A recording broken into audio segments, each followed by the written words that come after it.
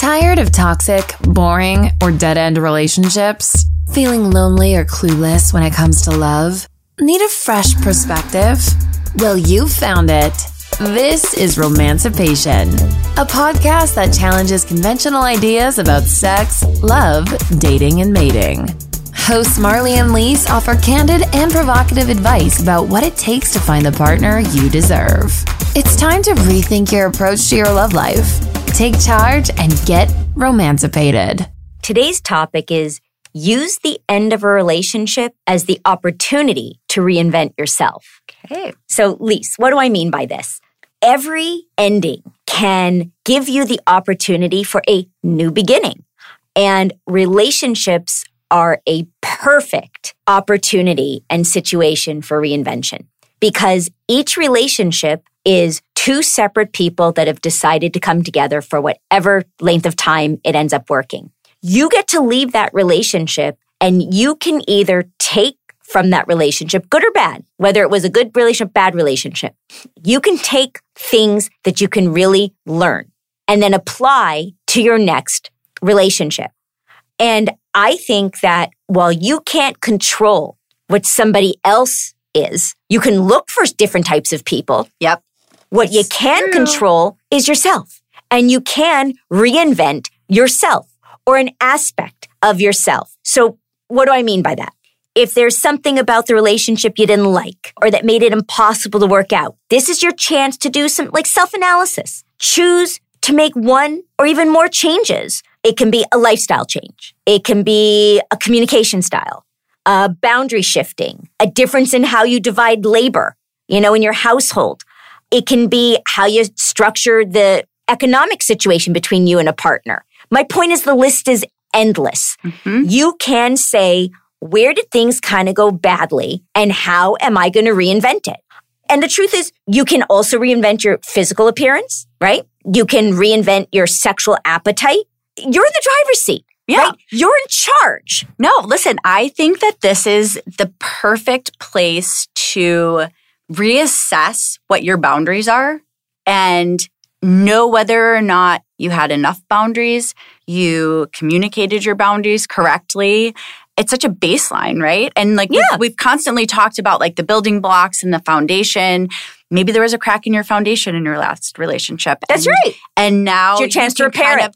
You can go back and repair it. And you can think about, because listen, it takes two to tango, right? There's two people in every relationship. Not one person is ever fully responsible for a relationship breakdown. That's right.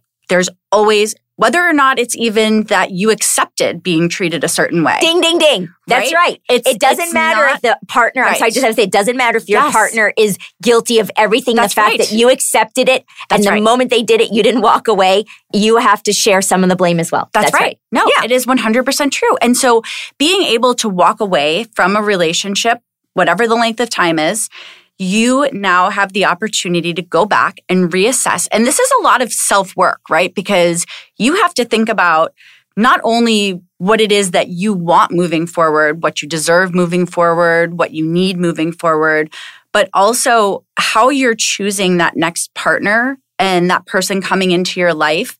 Maybe you didn't look at things a certain way. When you had your last relationship, maybe you were younger and your qualifications for a great relationship was he's hot and brawny and, and that was kind of checked off some of the boxes. He's a good dresser. I can take him out and we can, do fun things. The way that you change and evolve, some of those things may not be as important now that you know what you really need. It's not to say that those things won't be part of that next person, but they're not going to necessarily be the most important. Yeah. No, listen, I agree. You can absolutely review what traits you're looking for in a potential partner or mate. You can do an honest assessment of the things you value, like you said, in a partner yourself. You can work things out so that it turns out in a more successful way for you. I think of all of the people who have experienced a breakup where there's a financial situation, right? There's some sort of financial repercussion. I always say to men and women who talk to me about this is a golden opportunity for you because it now has been a very ugly wake-up call because usually financial slapdowns are ugly. They're not pretty. But you can have a choice here. You can look at, let's say, a divorce or a cohabitation situation that goes sideways. You can look at this and say, I lost all this money, or, I was so dependent on this person. What am I supposed to do for money? You can look at it that way. And I'm going to let you have what I call your oh shit moment. You're allowed to be like, oh shit, what am I supposed to do now? You're allowed to have that. It's a moment. That's right. And then you got to move past it. And you got to take it and say, okay, where did I fuck up? Yeah. Where did I make a big mistake? That's right. And so, for example, let's take like the marriage situation that doesn't work out. And you're like, you know what? I didn't stay on top of the finances. I wasn't aware where the money was going. I wasn't contributing as much money as I thought. Or, that's on you. That's on you. So you need to say, okay, going forward, I am going to make sure that I have an accurate accounting of what goes on, of where money goes to. I am going to open every bill. I am going to open every bank statement.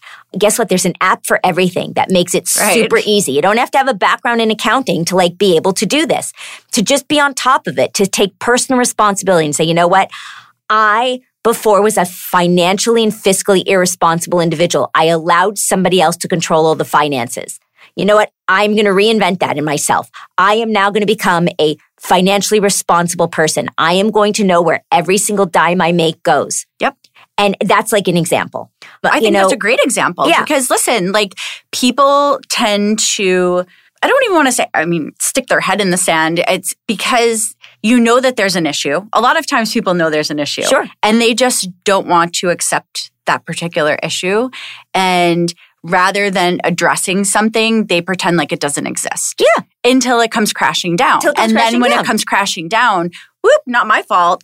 Because a lot of people don't take responsibility for those things, right? They walk away and they immediately point fingers and say, my partner was so irresponsible. They spent all the money. They did this. They took us on vacations, blah, blah, blah. You have a responsibility in that too, right? Absolutely. And it has to be a mutual level of accountability in a relationship. Listen, romancipation is about personal responsibility. That's right. It's about owning the relationship. It's about owning yourself. It's about recognizing you are romancipating yourself. You are saying, I am taking control and ownership of what I do, what I say, where I go, what I spend. I'm romancipating myself. And that is the point of this. Reinvention and romancipation go hand in hand because every relationship that ends gives you the opportunity to shapeshift. It can be a communication style. Maybe if your past relationship was all you did was communicate electronically and you felt there was a lack of intimacy, a lack of connection. Yeah. Then you know what you do? The next person you get together with, you say, exactly. Set the ground you say, rules. You know what? Yes. No phones at the dinner table. Right. I need to hear your voice, not electronically. I need to hear you actually call me, or FaceTime me or see me in person at least once a day.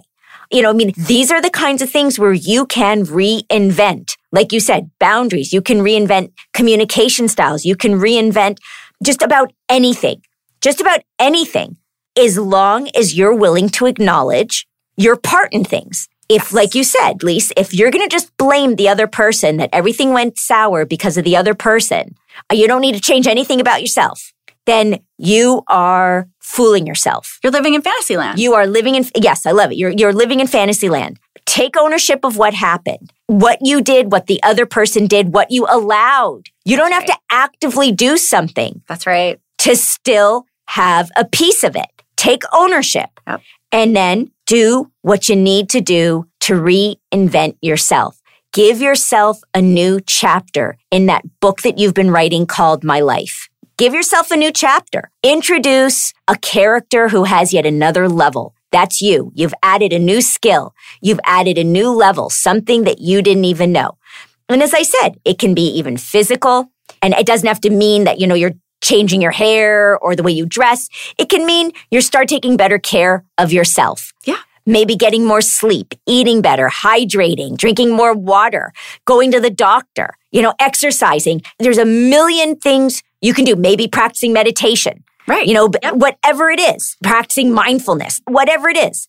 Maybe you decide you're going to become cleaner, do your laundry more often, maybe get a pet. I don't know. The point is that you can reinvent an aspect of who you are, how you live, and it can then shift the next relationship in a way that could potentially make it the one that's going to stick. It's venting time with Marley and Lise. It's that time when Lisa and I get to vent our frustrations over commonly experienced issues in romantic relationships. Today's topic, when a partner applies a double standard to sex in the relationship. You are literally like... I've got a long list here. Right here. I've got a long list here. So would you like me to go first or would you? Yeah, take it away. Okay, I will. So I'm talking about the double standard in terms of the when, the where, and the how. Okay. You know what I mean? Like, it covers all of them. Yeah. Okay. So first of all, it makes you feel very frustrated whenever there's a double standard being applied. It is completely unfair. It makes you doubt your attractiveness to your partner. Yeah, of course. So, like, as an example, if somebody says, I'm in the mood and you're not, you know what I mean? You then get like punished. But if they say they're not in the mood, you're expected to like just completely accept it and not question. Yeah. Like there's that, you know what I mean? Like there's always like that double standard. And then you start to doubt, well, do they still find me attractive? So I think that's such an important one. It causes resentment. It does. It really does. It can be a total turnoff. Yeah. Yeah. Of course it is. For some people, it makes them feel as though they're unworthy of love or affection or are somehow incompetent in the bedroom. Yeah. It causes fights and conflicts in the relationship. Of course it does. All the time when a double standard is being applied to sex and sexual desire. Right. It shows a lack of understanding of how to create intimacy. It causes feelings of guilt. Oh, yeah. I think very common. People feel like they're not living up to expectations. Yep. It's a manipulative way of being with your partner. Yeah. Applying the double standard. Hate it. I think it often comes from sexist views that a lot of men hold, that somehow the woman should be available whenever they're ready. Right. You know, and they want it. And yet, you know, if they're exhausted and the woman might be in the mood and she like, you know, asks them for something, they get really upset. Like, can't you see how tired I am? And it's like, whoa, whoa, whoa. Take a step back there. Yeah. Bucko. It's like, oh, you're allowed to be tired, but I'm not. Right. Yeah. Oh, I can't stand it. No. It can be used to justify cheating. Ooh. I think a lot of people use this to justify the old cheating. I think so too. I can also be used to apply pressure for someone to perform a sexual act that they're not comfortable with. Ooh, I didn't think about it like that. Yeah, all right. I do think that people will absolutely apply a double standard of like, you know, the man being like, well, I'm willing to let you do this to me. Right. And, you know, and the woman is like, no, you're not. Yeah, that would require a strap-on. Anyway, I think that sex is rarely fair. Men usually have an orgasm while many women do not. You're right. And so yet again, it's like, well, of course, chances are things are going to be better for you because you get off more often. Yeah. Ugh. I also think that when one partner is working or taking care of the home or children and their time and energy is more limited, asking them to perform when they're not in the mood always creates negative feelings. Of course it does. And that's both for men and women. It just always does. That's right. And I absolutely think that when a partner continuously applies a double standard to sex in the relationship, I think it absolutely signals a power imbalance in the relationship. Yeah. No. Very unhealthy. No. Those are mine. And actually, you led right into mine because I did say that there is clearly a power imbalance as soon as there's a double standard applied to anything, but sex in particular. In my opinion, double standards are deliberate attacks and they are manipulative anytime you apply a double standard. And I think that you said that as well. I think if you're not in agreement with your partner, sometimes you start to poke at their insecurities. Right. And I think knowing how bad that it can make the other side feel leads to guilt and all of the other things that you talked about. So I have that as well. I think that it can be seen as emotionally abusive, right? Yes. Because it's such a mind, like, it's a mind fuck. Yeah, it's a mind fuck. Yes. Oh my God, that's a good one. It just really plays into it. And then I think most people automatically become defensive and defend when they feel exposed in ways that make them uncomfortable. And I think the second that you bring anything sexual into it, it can definitely lead to all of these insecurities and things you talked about. Well, you're so vulnerable. You are so vulnerable. You're so vulnerable. And I do think that so many people worry that if they're not meeting their partner's sexual needs, that the person will then go outside of the relationship. Right. And so sometimes you end up doing it when you're not even in the mood to do it. That's right. And, sometimes there's that and then you get into it and whatever. But there's sometimes where you're just like, I just don't want to do it. But you feel the pressure to perform. And it's just, I don't know. It's not right. It's a mess. Lisa and I want to thank you so much for joining us this week. To view the complete show notes and a recap of today's podcast, or to learn more about us, visit www.romancipation.com. Before you go, make sure you subscribe to the podcast so you can receive notifications of new episodes right when they're released. Also, make sure to follow us on Instagram and Facebook. If you're enjoying the podcast, please let us know by leaving a 5-star review on Apple or a 5-star rating on Spotify. Reviews let Apple know that great listeners like you enjoy our show, and that helps us expand our audience. Thanks again, and stay romancipated.